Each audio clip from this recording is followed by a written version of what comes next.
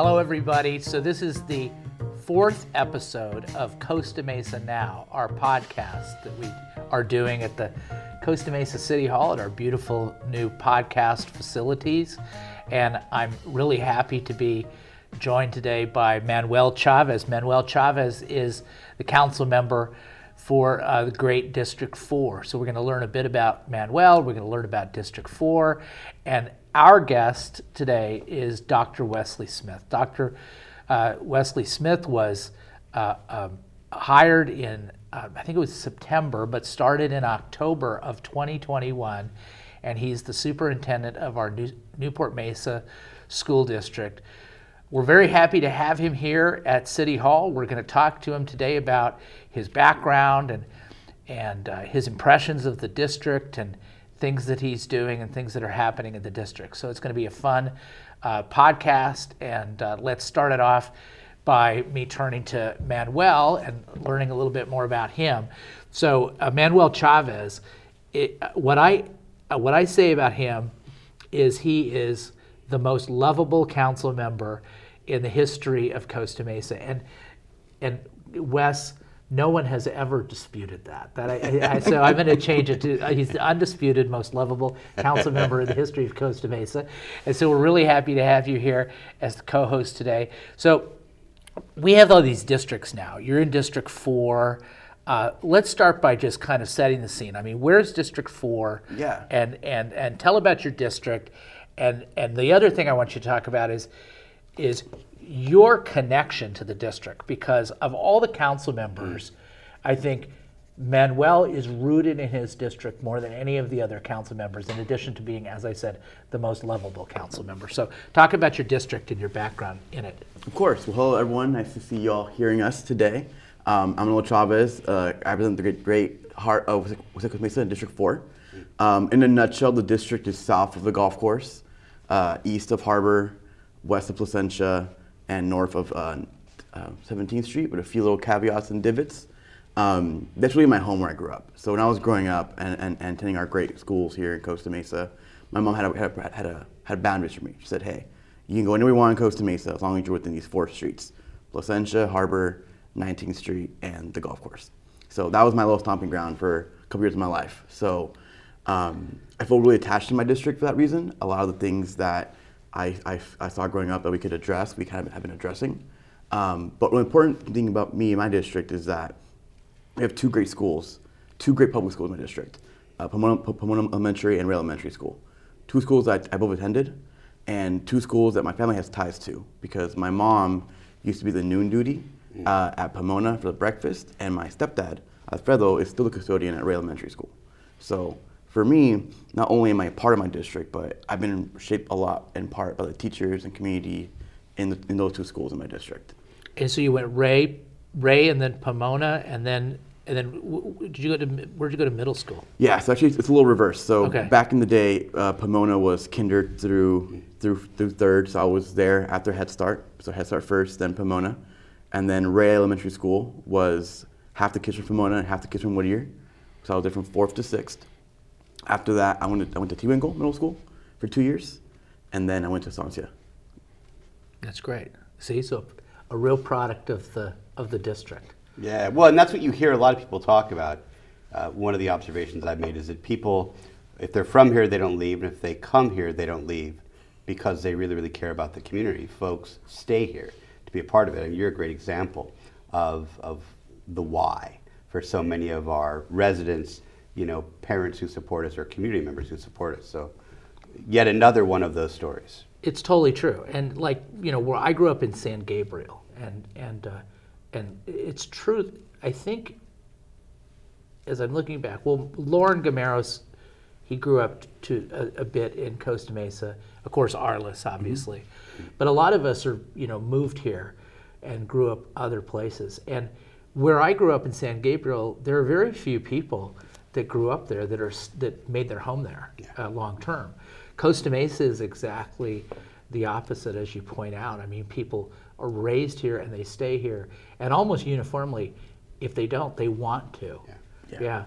So one of the things we're doing, we're going to get into you, I promise, Wes. In a No, let's second, talk about Manny all day. No, one of the things we're doing at the city is we're doing this first-time home buyers program, and so we're taking the 1/2 of a percent of our cannabis tax, and we're putting it toward a first-time home buyers program.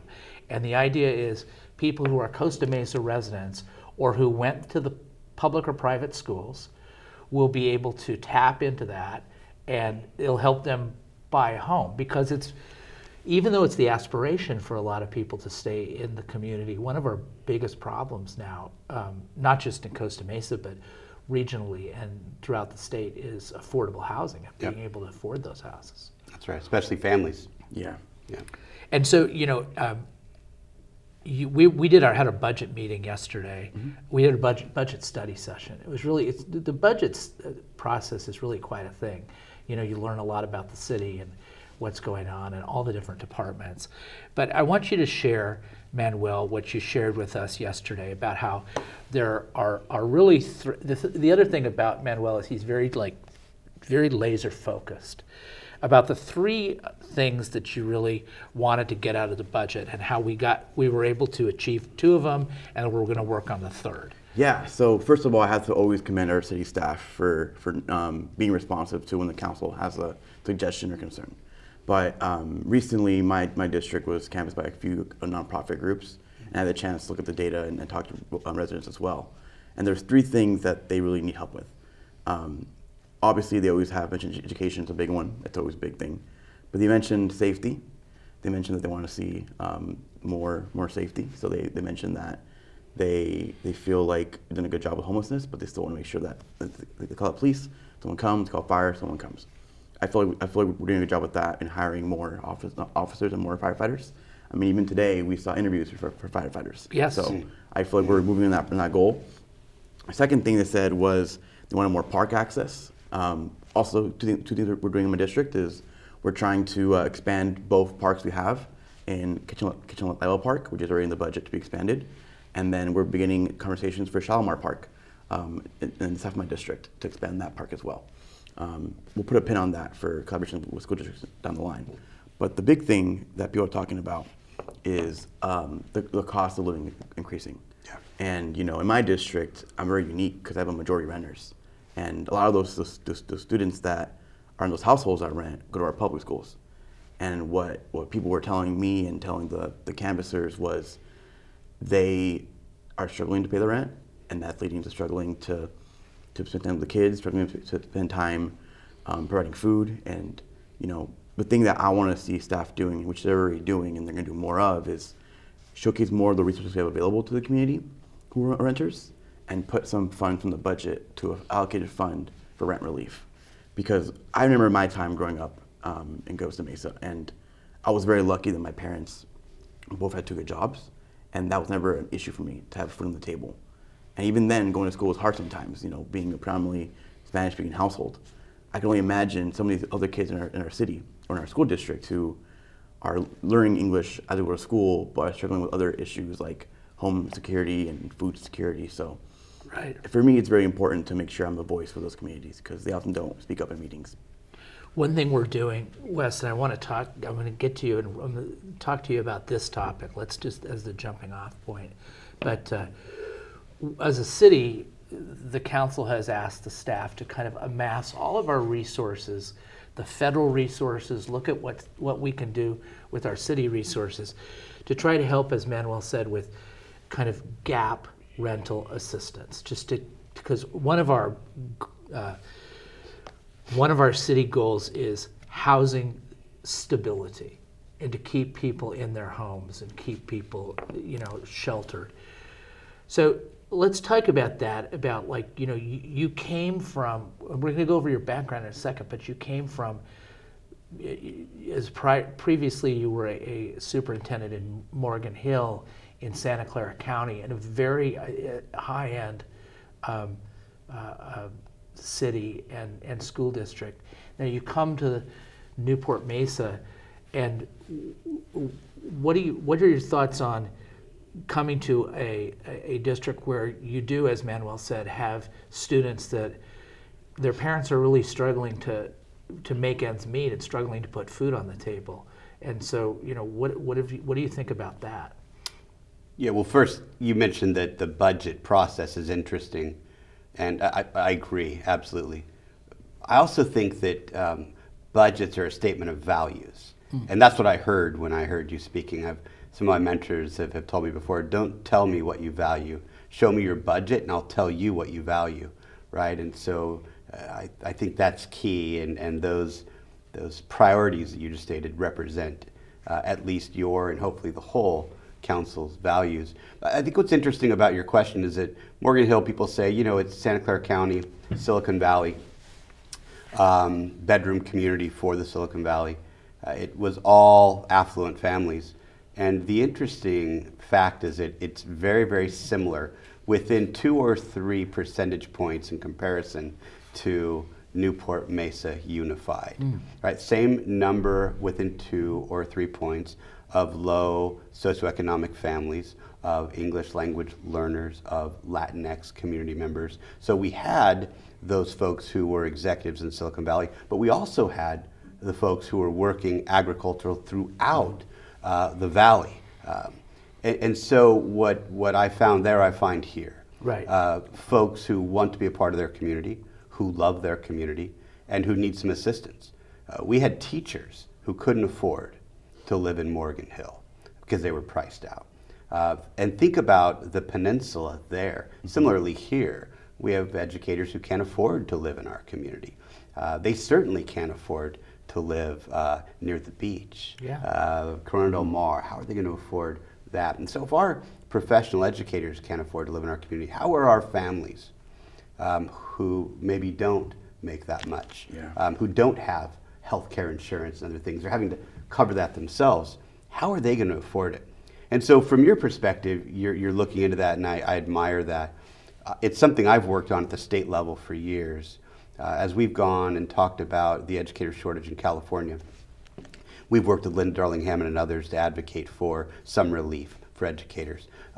Housing assistance, as you pointed out, down payment assistance for educators, 0% loans for educators if they work in certain communities for 5 years, right? So they can afford to do that. Some districts have looked at housing, affordable housing for their educators. Tough in a community like this because there's not a lot of open space. So how do you do that? But I think the interests are the same there as they are here. What I would also say is the city there, you remind me a lot of them in all the right ways. They continue to have conversations about how do we make sure that our families, every one of them, is engaged in and empowered in this community. Right. And that's what you're talking about. And from our end, we can work at the state level to try to help. And certainly when we look at things like community schools, work in collaboration to make sure that those families have the supports they need. Housing is one thing. There are a lot of insecurities. Clothing insecurity, food insecurity to go along with housing insecurity. And together, we can move the needle on those things. So. It just occurred to me that we have, as you pointed out, we're working on a first-time homebuyers program at the city of Costa Mesa using one half of the 7%, so 1/14. See, I wasn't so bad at math. 1/14 of our tax revenue from cannabis. And so we're going to put that into a fund, a restricted fund, and we're developing a program. And we've identified Costa Mesa residents and then students that grew up in Costa Mesa and went to either the public or the private schools. But one of the things, because it's a program that we have some flexibility with, is what if we expanded that to teachers in Costa Mesa or people who are in public service in Costa Mesa, our employees, for example. It'd be a model program is what it would be, because that's what they're trying to find statewide. Right. They're looking for folks to figure that out, and you'd be one of the first. We'd be one of the first in the state to do something like that. Yeah, it'd be great to collaborate on that program. Yeah, and because that's definitely, I think the most difficult nut to crack in the social problems that we need to address in government, both at the state level and at the district level and at the city level, is the rent's just too high. That's right. Yeah. It's too expensive to buy a house. We're pricing families out of California. They're literally having to leave the state and end their relationships, their history, because they can't afford to be here. Right. I mean, this is a destination location. I don't mean Orange County, I mean Costa Mesa. Yeah. It's a destination location. As such, it's hard to stay here. Yeah. So I really just appreciate your efforts to make sure that those folks that want to stay here have that opportunity. Well, it's just a different world too. We were talking in the lobby just earlier this morning about how when I moved to Costa Mesa, I bought a house at age 28, and then we had our child. In 91, we moved into our house, and we had our first child in 92, and he's 30 now, and it's just unfathomable to think that a 28-year-old is going to buy a house in Mesa Del Mar now. And so we're not going to get back. But I mean, that was not ancient history. I mean, that was 30 years ago. Right. And we may not be able to get back to that level of affordability, but we need to do better for sure. Sure. It's that starfish analogy, right? Where the beach full of starfish and the little girl's throwing one at a time back in. Someone comes by and says, you can't save every starfish. And she says, that's right, but I just saved that one, right? So what can we do? We can't be paralyzed by what we can't do. We have to figure out what it is we can do and make a difference for those individuals, those families, those aspects of our community. And that's actually a good segue to what thing I was going to comment on, which is that education in some ways is probably the best access folks have for lower income to move up on the ladder, right? I know when I was growing up, my parents were very stern about me, telling me, hey, your job is to go to school. Your job isn't to focus on on parties, your job isn't to focus on work, your job is to go to school. Because they knew that education is the biggest pathway to get a better career and get more opportunities in life. So I want to use that segue to go back to you and say, what are some things you've seen in your past few months here in our district that you think, hey, we're doing great in, and what are some things we can improve on? Yeah, I mean, so big topic, right? I mean, public education being the great equalizer. Regardless of where you're born, which area code, how many parents you have, what language they speak, public education can be that thing that allows you to access all of your dreams and aspirations. That's a tall task. Certainly the quality of education is something that has to be addressed. There has to be a guarantee that every student in every school and every classroom has access to high quality instruction every day, right? And that's something that all districts are working on. There is no silver bullet. You just have to focus on that high quality instruction every day with the resources they need. But then there are these other services too. I think this district does a great job with career pathways. I think Estancia High School is a great example of that. They're building trade pathway, what they do in the medical field. Those are our careers. Like I tell people, we had a gentleman come to a board meeting recently and said, not all kids need to go to college. I said, you're absolutely right. They don't. But the system shouldn't make that choice for them. We have to prepare all students to make the choices that they want to make. And if they choose a pathway like that, where they are employable and have great careers, right on, right? If they choose to go to college, to UCI or another school, that they have that ability to go there as well. And so, the short answer is, I think we have some high quality things going on in the district. We're going to continue to work on that to make sure that we meet the needs of every kid. Like I say, every child, every day, no excuses, right? Yes. And that takes work, and that's a continuous improvement process. Yeah. You never get there, right? Because once you get there, you need to get a little bit better. Sure. So that's what we're doing to make sure that we are that opportunity for students to realize their dreams. So I want you to tell a story. Wes and I were recently at a lunch for, what was that for? I can't Leadership remember. Costa Mesa? Costa Mesa Leadership. Yeah. Yeah. And we both got a chance to speak. And Wes talked about his background and what got him into education. And it's a very interesting and powerful story. We might touch some of your background as well, but tell the story about how you wanted to be a doctor and then how things changed for you in terms of what your aspirations were. Sure. Before I do, I have to say, at that event, and I was nervous coming in here because, we've got a UCI grad. I wasn't smart enough to get in there. I was only smart enough to pay for my kid to go there, right, who's third-year med school student now. And so, there's that. And I heard you speak at that event, and I said at that event, I'll say it again here for anyone watching, you were the most articulate, approachable mayor I'd ever seen. I've seen a lot of mayors speak. You were a natural up there at the mic. It doesn't surprise me at all that when you gave the eulogy, they said it was the best they'd ever heard. My mom's eulogy. Yeah, you have a gift, for this. For me, my story was different. I didn't stay in the same community. Didn't have my dad around. My mom, for most of my life, raised me by herself. And out of necessity, we moved around a lot. Mm-hmm. I never attended the same school district, grades consecutively, until 8th grade. Wow. And one year I moved around 4 times, 4 different schools in 1 year.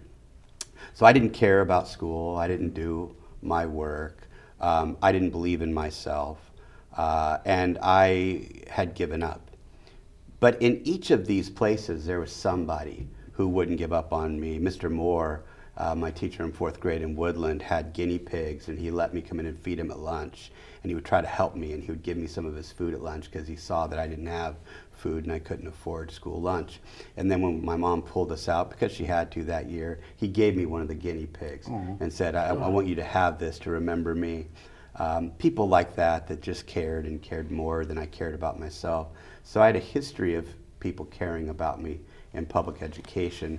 I really wanted to be a quarterback in the NFL, truth be told, but there isn't much of a market for a 5'5" slow guy with a pedestrian arm. And so that wasn't approachable. But because people had cared about me in the classroom, and I had started to do well in high school, I could go to college. And I went to college and said, I want to be a doctor. I want to help people. I want to save lives. I want to make a difference. My grandmother said, where much is given, much is expected, and you've been given a lot. Make a difference in the world. And I thought being a doctor would do that. So I was doing my medical studies, and 4 years in, getting ready for my MCAT, I was volunteering and scribing at an emergency room, and 2 young men came in on different days, and they had attempted to take their lives. And I'm in the OR room and the ER, writing down notes, and both these men said the same thing: help me, save me. The doctors were able to save the first one, they couldn't save the second one. I drove home that night absolutely shaken to the core, thinking maybe the emergency room isn't the place to save lives. I looked back on where my life had been saved, and it wasn't the operating room or the emergency room, it was a classroom. And so I got home and told my wife, I want to be a teacher. And she famously said, you mean a teacher of a medical school after you've made a ton of money being a doctor? And I said, yeah, maybe, or try this one on. What about a high school teacher next year? Because she's an amazing person and supports me and believes in me. She said, whatever you want to do is the right thing for us to do, let's do it. So I became a teacher to save lives. And at every level I thought, how do I save more? In a classroom as a high school teacher, I could save about 150. 30 kids a class, 5 classes a day. So I said, I want to save more. So I was a principal. 400 kids in my school first year. Second principalship, 700 kids. First superintendency, 1,400 kids. Second superintendency, we had 9,000, almost 10,000 students. At the state level, I was able to say, look, I want to go to the state level and try to make a difference for 6.2 million students because they're suffering right now. So for 8 years, I tried that. But what I saw was a lot of folks fighting this fight right now during the pandemic, the good fight for students, for their well-being and outcomes, and they were struggling. And I thought, how dare I, with the experience I have, with the tools I have, sit on the sideline and encourage them. It's time to get back into the game. In this community, because of the similarity to Morgan Hill and the passion I have for meeting the diverse needs of diverse communities, and because I'd always wanted to be here, we said it's time to get back into the game, and here's the place to do that. And I was blessed that they chose me, because they could have chosen lots of other folks. So honored and blessed to be here. But that's my why. That's what gets me up every day. Yeah, I want to talk about something kind of heavy. Yeah. Okay. At our last council meeting, we adjourned the council meeting. because a student at Costa Mesa High School, High School. Died of a fentanyl overdose. When our police chief, Ron Lawrence, who's been on the podcast, came from Northern California, Citrus Heights, he came to this area, and that's one of the things he noticed right away. You know, you come from a different place, and, you know, when you're in the place, you don't know the difference. You have no basis of comparison. You come in from another area, you go, wait a minute, way too many people are dying of fentanyl overdoses in the city of Costa Mesa. You know, you come into the district and you see that issue as well. So what can we do together as the city and as the district to try to address this issue? Because too many of our kids are dying. That's a great point, and there is no greater tragedy for me as a superintendent, and I suspect you feel similarly, than the loss of life of a young person unnecessarily. No life is necessarily lost, but those tragic things, they change your life, right? Mm-hmm. So our board has a priority for meeting and expanding the whole child needs. And this is a topic where we as a community have to lean in, okay? If we think we're providing an appropriate education for students because we focus on the core subjects, then we don't understand education, right? They talk about Maslow over Bloom, right? You can't get to the higher order thinking skills until you address their basic human needs, their physiological needs, their safety needs, et cetera. Those have to be met first, right? You have to create those relationships. And they have to be alive. Right. So you have to be able to meet those needs to get to the other things. And so work that we can do, we're working right now to build out some community school programs where we have on our campuses resources, a collective of resources, things that address certainly housing and food insecurities, but also counseling services. So if our students need to talk to someone, they can come in and talk to an expert. If our adults need to talk to someone, they can come in. We know that we have students who pass, as you identified. There was an administrator in this county this year that took his life on campus because of the stress that he's under, right? Adults also are traumatized, especially now.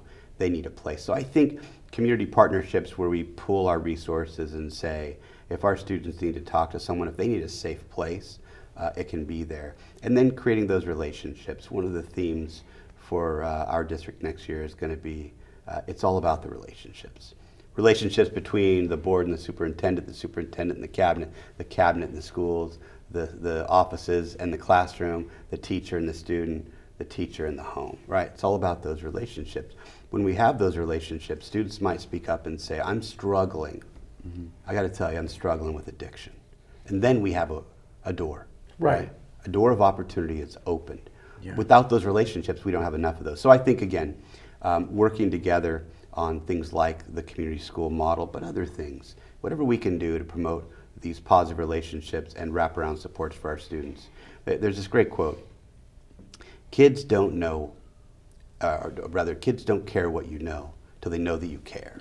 Right? So how do we let these students know that, and you're important, right? We care about you, and as such, we're going to provide what you need. And it's probably more than just English, math, science. Right? You're going to need something else, and we're there for that as well. And together, you know, we can make some inroads. And I got to tell you, the police department here, the force in Costa Mesa, awesome.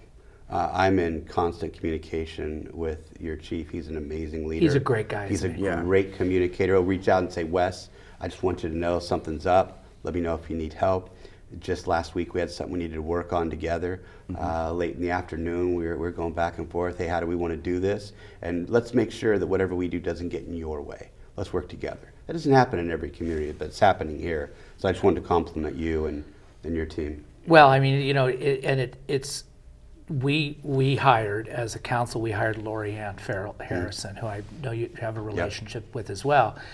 And then she the way it works is we don't hire the police chief. The council does it. The city manager does. And she made a really, I think, fine choice there because you mentioned at a recent meeting how our police chief doesn't have a defensive bone in his body. I mean, he just, whatever information he gets, he just takes it in and says, okay, can we be improving? How can we help? And whatever. Yeah. And so he is great. He's a gem. The other thing is I find, and in public service, but also in my job as a lawyer, I find like the greatest gift that you can give to somebody is to reveal your pain to them and your vulnerability and give them an opportunity to help you. And that's kind of what you're talking about. Like I don't want to hear about how great the city is doing. I don't want to hear the compliments necessarily. I want to hear the pain so we can address that pain and make the city better. But in this day and age with Instagram and not as much kids aren't on Facebook. I guess TikTok. All the people are on Facebook. That's dead. Instagram, TikTok, everybody's Facebook's for pickleball. Yeah, exactly. That's where you follow the pickleball leads. Yeah, they're not on TikTok. Yeah, everybody's having a great time. It seems like everybody's living their best life. And that happened while you've been in education. How has social media affected your job and the students that you see today as opposed to the pre-social media days? Yeah, let's start with some of the positive that now students are connected globally. They can learn from other students across the globe, right? By definition. Right. That's a powerful thing to learn about culture and art and all these amazing things that they could only see in a book before or see on a static web page, if you will. So it's connecting folks, social groups. Things are changing these days. In-person social groups aren't as popular as they once were because we can do them virtually now and not travel and not be on the 405 for an hour to go 5 miles to attend a meeting. Yeah. So there are benefits, but there are also challenges. They have access to information instantaneously, but is that information credible? Right? So they're seeing information and struggling to identify what is true, what is accurate. We live in a hyper-politicized world right now. So often their lens, right, is skewed by the bias of their families. So they struggle even more then to identify what is accurate, because what is accurate is sometimes being determined by what's on the TV channel, right? Who is the pundit speaking to that accuracy, which makes it a challenge. And then I think the thing that is a real struggle that's different now, two things. One is comparison. Yes. Students are comparing themselves to people that are in, Tahiti on a vacation and lodging over the water, and they're thinking, I've never been to the beach. Yes. Right? What's wrong with me? Or the people that have these glam shots and they're saying, I don't have those clothes, I can't afford to do my hair like that. So they suffer with this comparison, and that's problematic. It's also a challenge that they're never disconnected. It's a 24/7 tether to stress and distress. Yes. Right? They don't shut it off. And that's why we talk to families and students and even our adults and say, you've got to disconnect and engage. There is this balance or this mindfulness strategy called disconnect and engage. And there are corporations across the globe really that not only prioritize that, they enforce it. Tech-free meetings, for example. No emails or texts after 8 o'clock at night, none on the weekend. If it's an emergency, pick up the phone and call me, right? Then I'll pick that up and we'll deal with it. But turning off your device, if you will, or putting it away where you can't see it, and engaging yourself in quiet if you need, engaging your environment, look around. Right. How many times have we sat in this room, you sat in this room, and never looked at the plant per se, right? We're not engaging our environment, and then we're not engaging our loved ones. You see families these days, they're sitting in a room, there's a TV on, everyone has a device, No one's looking at one another. And if someone brings something up, people will respond to that person, but you say, what did they ask you? I don't remember. Yeah. But you answered, right? Because we've been taught now, we've been trained by these devices to pretend to engage, but to meaningfully disconnect and engage. And I think, you know, any effort that we can do community-wide to promote that. I mean, I you know, tease about pickleball. Activities like that as a family, getting Sure. out, doing something without technology is huge. Pickleball's great. It is amazing. It's coming to Costa Mesa. We're going to put a pickleball court at Tanager Park. That's coming up pretty soon, right? No, we're excited for that. And then we're completely redoing our tennis center. So we're going to put some pickleball courts there. That's over at Tewinkle Park area. You know, right off of Junipero. And then you know, my hope is that we can have pickleball in places where it's accessible all throughout the city. But the tough part about pickleball, though, Wes, is bang, bang, bang, that noise. We got to be really sensitive to the neighbors. Well, it seems to me it's not as loud as when they're crushing a tennis ball, but there's still a noise. I would think in our community, and maybe this is something that we can do even in schools, is you know, access to the equipment. Yeah. Right, so that everyone, you know, can play. I think that's a great family activity, as I was saying, for all families, right? To get out there, it's something where it's cardio, but you don't have to run as far as tennis. And that's why we see a lot of folks my age turning to pickleball. Well, I was going to say, the mayor and I joined us with our Foley and one of John's friends and a exhibition game for pickleball, and I think we both came in not knowing the rules too much, you know how to play very well, but we had fun. That's the first time I played with Manuel. We had a blast. Yeah, so we're I think Lorianne and I should challenge you guys. You should. That's what we should do. The four of us should get out there. And you know what you should do too, Wes, is because Manuel and I played pickleball together, but we were also a cornhole team. Oh yeah. Yeah, and at what was that, a couple years ago? That was at the OC Fairgrounds, wasn't it? Yeah, yeah. So on the 22nd, there's a cornhole tournament over at Kenwood's to support Jerry Hildebrand, who's a police officer who's very ill. So, so the police department is doing that. So that should be a fun tournament. So it's 22nd over at Kenwood's. Who needs a partner? Yeah, I love cornhole. Yeah, I haven't done pickleball in years and years. I do cornhole a little bit. You know, that would be fun. It's fun activities to do. But I do want to loop back because you have so many good comments. It's hard to choose which path to follow. But speaking to young people in my district, the thing they always mention is mental health. Mental health is something they feel that's lacking. I know I toured Costa High School with you and the principal and Supervisor Foley about a month ago, and we toured the wellness center at the high school. Can you please elaborate for the public, like what you're doing in the district with those centers and what the goal is? Yeah. And when I mentioned community schools, that's not different than community school is the comprehensive model, right? Where you have an array of services available to not just the school, but the community, right? Again, things like counseling services, professional counseling services, a quiet space for folks. If they're just feeling overwhelmed, at that wellness center, they have a garden. And if students are just feeling overwhelmed or adults are feeling overwhelmed, then come into this garden. They just do a little bit of work, right? A lot of us do that intuitively, right? Things are on our minds. We want to use our hands. We just want to go be quiet and do something.